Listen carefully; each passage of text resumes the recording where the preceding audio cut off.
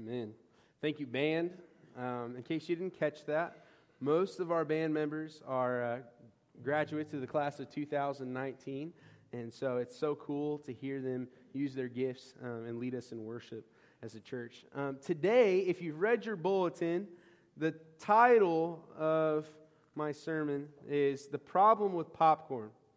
Now, I don't want you to think if you got popcorn that there's a problem with your popcorn. The popcorn's fine. At least I think it is. We had some kids back there popping it, and I didn't see them sneezing, so it's okay.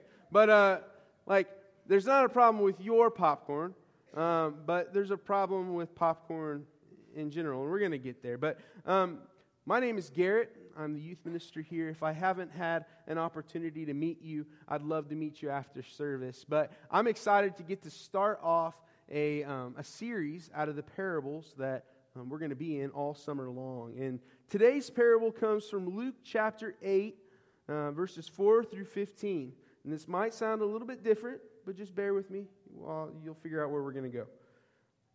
And when a great crowd was gathered, and the people from town after town came to Jesus, he said to them in a parable, "A student ministry volunteer went downstairs to pop popcorn for our JHM program. And as he popped, some kernels fell to the floor and were trampled underfoot and were swept up and thrown in the trash. And some popped but didn't pop all the way. It wasn't fully formed, and it wasn't good for eating. And some fell among the salt, and as it popped, it became too salty to eat because it was choked by the salt. And some popped perfectly, big and fluffy." And he said these things, and as he said these things, he called out, "He who has ears, let him hear." Now, if you're somebody who's heard this parable before, you're like, that's not how it goes. Well, I know that's not how it goes, all right? But my wife gave me this wonderful idea to use popcorn instead of the seeds and stuff like that, and then you guys could have popcorn during church, and that sounded like a blast. And so I thought, I can't resist this, and so here we are, and we're using this popcorn analogy. And I think that Jesus would be okay with this because the whole reason he told parables or these stories was so that people could understand the kingdom of God in a real world context, something that they're familiar with. So he used seeds and soil. I'm using popcorn. And we're going to kind of roll with this. But if you'd like to see what the scripture looks like as it's written, again, it's Luke 8, 4 through 15. So after Jesus tells this parable to the crowd, his disciples say to him, "Teacher, what's this mean?" They get him alone. They say, "Teacher, what's this mean?" And Jesus, because he's a good guy, he explains it to him. He tells them, the kernels of popcorn represent the Word of God, meaning they represent the gospel, the good news of Jesus, God's holy word to his people. And then Jesus moves on with his explanations. The kernels that do not pop are like those who have heard. And then the devil comes and takes away the word from their hearts so that they may not believe and be saved. These are the hearts that do not want to hear the word of God or accept it. So the word does not penetrate their heart and is snatched away. These are the people who just resist the word of God. These are the people with the hard hearts. It's important to remember, too, that it's not the kernel's fault that they didn't pop in this situation. They just were not accepted by the kettle. The kernels that aren't popped have the same potential as the ones that pop full and perfectly, but they just weren't accepted by the kettle. And it's important for us to remember it's not that the Word of God has less potential in some lives, just some hearts are not ready to accept it. Jesus continues to explain in verse 13, the kernels who pop halfway are the ones who receive the Word with joy when they hear it, but they are not complete. They believe for a while, but in the time of testing, they're fed to the dog. All right? That was funny. You guys were supposed to catch that. All right. They're fed to the... Thank you. All right. They're fed to the dog, because that's what we do with our half-pop popcorn. These are the hearts that accept the word, they accept the gospel, they might attend church, maybe even go to a Sunday school class or get into a small group. They might even get baptized or go get a Bible, like a real Bible, with like a fancy cover, and maybe even get their name on the front of it. And they might even stop pirating movies or like swearing or saying God's name in vain. They might pray at meals sometimes or all these different things, and their rise from status of sinner to saint is quick but too often it's fleeting. When testing comes, they begin to crack.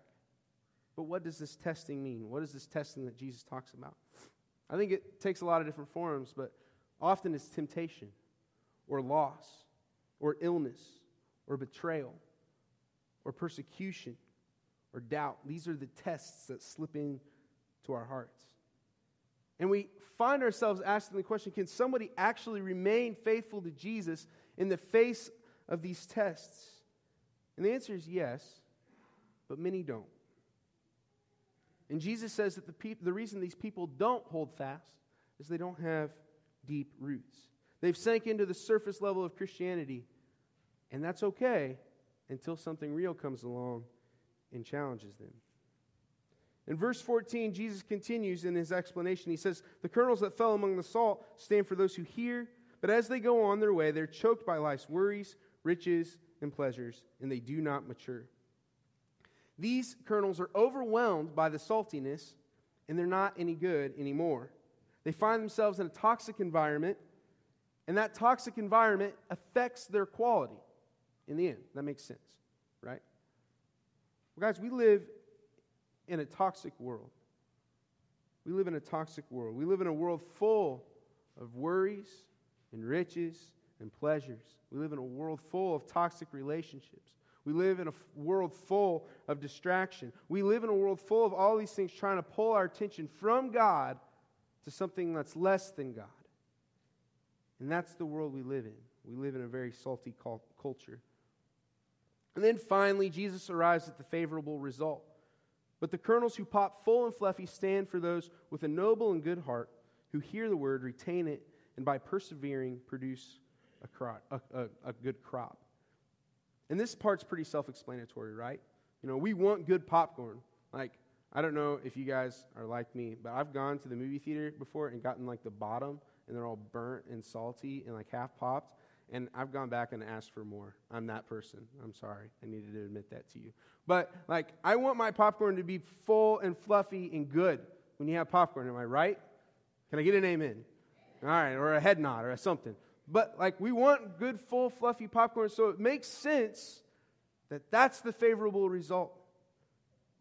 And Jesus says that these are the ones who are the good Christ followers. These are the good Christians. And we like to use that word, good Christians. We like to use the word bad Christians too.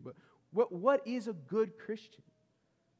Well, Jesus tells us. He says this is a person with a noble and a good heart. Meaning they strive for righteousness. They want to be godly. Not God, godly. They want to be godlike. They want to be like Jesus. They want to be pure.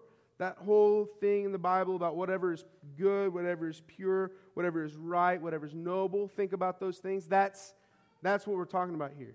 A noble and a good heart. They're people that hear the word, but they don't just hear the word, they retain it.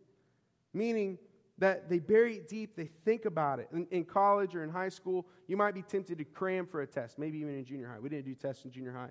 That might be why I am the way I am. But like where you have tests and you cram for them, you're just trying to fit all this information in your brain so you can just regurgitate it onto a test, but then you're not going to remember any of it. Well, Jesus is saying it's not like that. It's more than that. I want you to retain this. I want you to reflect upon God's word. I want it to matter to you. And the other part is they produce a crop. They multiply. And I think it's important that we think about the crop that we produce. It's not enough just to lead people to Jesus, but what do those people in their relationship with Jesus look like? Are they half-popped? Are they salty? Maybe it's because they're looking at your example and they're not getting what they need. I think it's our responsibility not to just multiply, but to encourage those people that we are sharing faith with. But here's the problem with popcorn. This is the piece you guys have been waiting for. The problem with popcorn or seeds or whatever you sub out in this illustration, these things don't have a choice. They are what they are. And they're at the mercy of the one who's either sowing the seed or pouring the popcorn or the soil they land in or whatever all these external things are. But they're inanimate objects that don't have a choice. But the thing is we do. We have a choice as to how we would accept God's word and how we respond to God's word. Emily's favorite Christmas movie is The Muppet Christmas Carol. which I think is funny because as far as like Christmas carols and like how Christmas carols go, that's definitely not the best one. But it's okay, and it's good. But I think the redeeming quality of every Christmas Carol movie is Scrooge. I love Ebenezer Scrooge because he's such a grouch. And he's just funny. He's funny to watch. But I think if we were going to look for somebody who would be the poster boy of being hard-hearted, Ebenezer Scrooge would be at the top of the list. He's greedy, he's mean, he doesn't care about people. He's a hard-hearted person. And many of us know a Scrooge in our life. We know some hard-hearted people. And sometimes it's difficult to talk to those people, especially difficult to talk to those people about Jesus. Because they just don't want to hear it. They want to have no part of it. And I think it's important to remind you today, if you're somebody who is engaging with hard-hearted people, remember that the rejection of the seed does not mean the seed is bad. The Word of God is full of potential, but sometimes it just doesn't penetrate the hard heart. So do not be discouraged, and do not neglect the Word that you have believed. Don't doubt that because somebody else isn't willing to accept it. I would encourage you to press on. But there's the other side of this. Sometimes, if we're honest, we have hard hearts too. No, we might not look like Ebenezer Scrooge, but we've got some hard places in our hearts. Jesus says, love the poor, but we like to say, he doesn't mean that panhandler. No, not them, not him. He says, visit the prisoner, care for them, but think, that person, they deserve to be in there, and they deserve to be alone, and they don't deserve Jesus. And Jesus says, love your enemy, but we think to ourselves, surely if Jesus understood how this person hurt our family, hurt my family, hurt me, he wouldn't ask me to love them. Jesus says a lot of different things, and if we're honest, if I'm honest, my heart gets hard sometimes.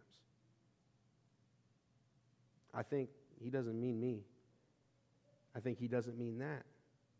And I think if we're all honest, we've got some hard places in our hearts. And it's important for us to understand that because hard-hearted people don't look like Jesus. And as Christians, our goal is to be like Jesus. So if we have hard hearts, we're not going to get there. So what are some of the hard spots in your heart? Is it forgiveness? Is it grace? Maybe it's peace. Maybe it's joy. You just won't allow yourself to be joyful. Maybe it's generosity. Maybe it's loving people who are different than you. I think some of us need to make the conscious decision to evaluate our hearts, find those hard spots, and break out the tiller. Because hard-hearted people don't look like Jesus. On the list of my sport pet peeves, at the top of it, number one, is bandwagoners. And I think some of you can relate to that. But in 2017, it was amazing how many Cub fans just crawled out of the woodwork. I'm like, where you been for the last 100 years, man? Like, they got the sticker on their car, they're wearing the hat, they're like, yeah, Cubs, aren't you a Cardinals fan? Boo, Cardinals. I'm like, what's your deal, man? You haven't even been here, all right? But I can't stand bandwagoners. And I think any real sports fan, you're the same way. Because it's like, I was upset as a Cardinals fan. I can't imagine somebody who's been a diehard Cubs fan, and then all of a sudden somebody's like, yeah, I'm a Cubs fan too. And that's garbage, all right? But I can't stand bandwagoners. Half-pop people are the bandwagoners of faith. They like the initial fun, but it fades. And Jesus says it fades due to testing. And maybe that's you. Maybe you're coming back to church after a long hiatus because you trusted Jesus a little bit, but he didn't come through. Or you realize, I don't want to give up my sin. I don't want to actually value God and other people more than myself. I don't like this. And so you walked away. But now you're back for whatever reason. And I would encourage you that this time around can be different because you can set some roots. Deep roots. Deep roots in Scripture. Deep roots in prayer. Be a part of a small group. I loved what Kelly said a few weeks ago about the impact of a small group in her spiritual life. And I would encourage you to find a group of Christians who will encourage you. Serve. Give. If you want to be fully popped, you've got to be all in. You can't be halfway. Or maybe you're half popped right now. Maybe you're a new Christian.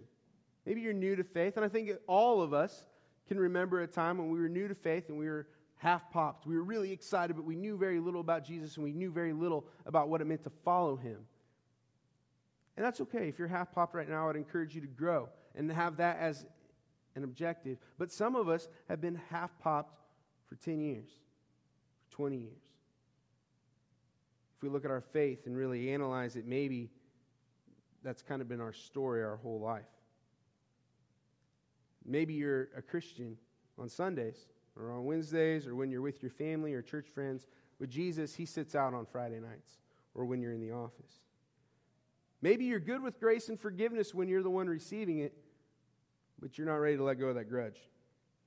Maybe you're cool with the parts of the Bible that you're good with, the parts that you understand or the parts that you agree with, but you just cut out around the parts that are uncomfortable, that you don't understand, or you have questions about. You like most of what Jesus says and what he does, but you're not ready to commit all in. If that's you, you're a half-popped Christian. You're half-popped. You're not all the way there. And I would encourage you to examine your heart and figure out what it is that you need to do that will get you to the point where you're full and fluffy. And maybe you're a salty kernel. Maybe you're a Christian who worships Jesus as long as he doesn't get in the way of your other gods, your other little g gods.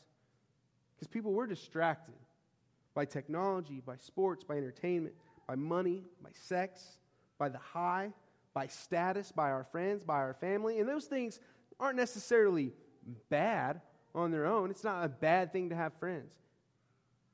But sometimes those good things can become bad idols. Because when we're more concerned about those than we are about God, we've got a problem on our hands.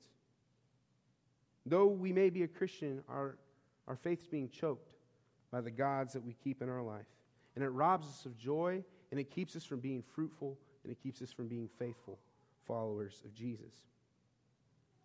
Concerning the salty and the half-popped kernels, I was thinking about what Jesus has to say to us. And most of what Jesus says, like there's a lot of it that I really, really, really like. But then there's some parts that really, they hurt to hear, and they make me worried. One of these is found in Matthew chapter 7 at the end of the Sermon on the Mount. He says, "Not everyone who says to me, 'Lord, Lord,' will enter the kingdom of heaven, but only the ones who do the will of my Father who is in heaven. Many will say to me on that day, 'Lord, Lord, did we not prophesy in your name?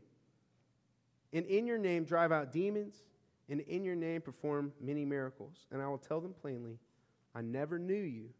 Away from me, you evildoers.'" Man, that's sobering. That's not a lot of fun to hear. And I can't help but to wonder, is Jesus talking about the half-popped person or the overly salty person, the person who has all these other gods in their life, the person who just isn't willing to say, "Jesus, I'm all yours. You're my king"? Is that what he's talking about? I don't know. It makes me nervous. It makes me nervous for the people around me. It makes me nervous for myself. I want to examine my life. Because here's the thing, is we love to all think that we're those perfect popped kernels of popcorn.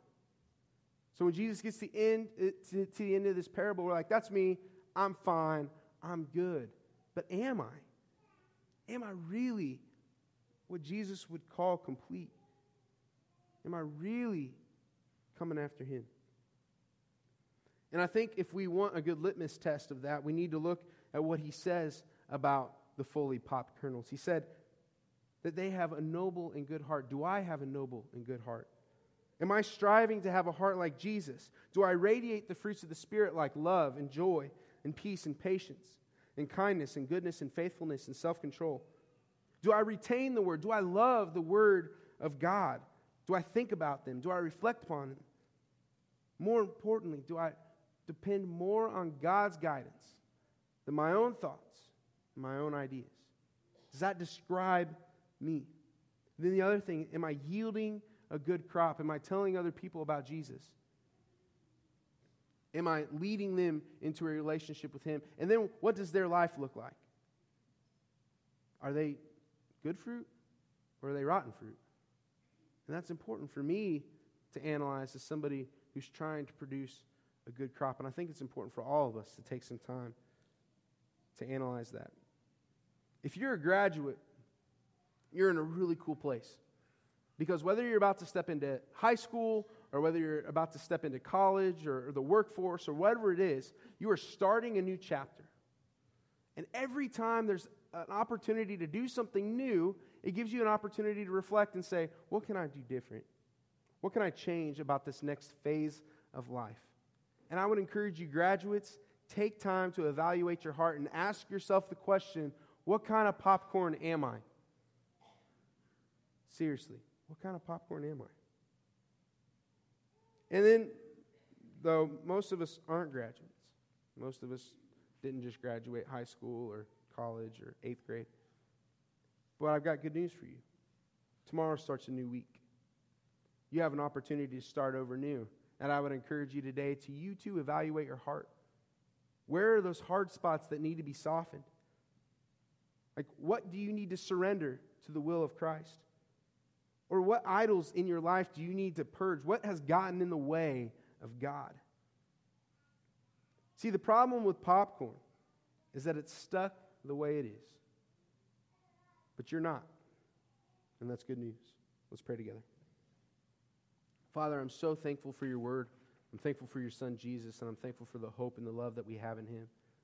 And God, I pray as we leave here that we are people analyzing our hearts, that we're considering what kind of Christ follower we are. And God, I pray that you would convict us in the areas that we need to change, and that you would encourage us in the parts of our heart that are sad or scared.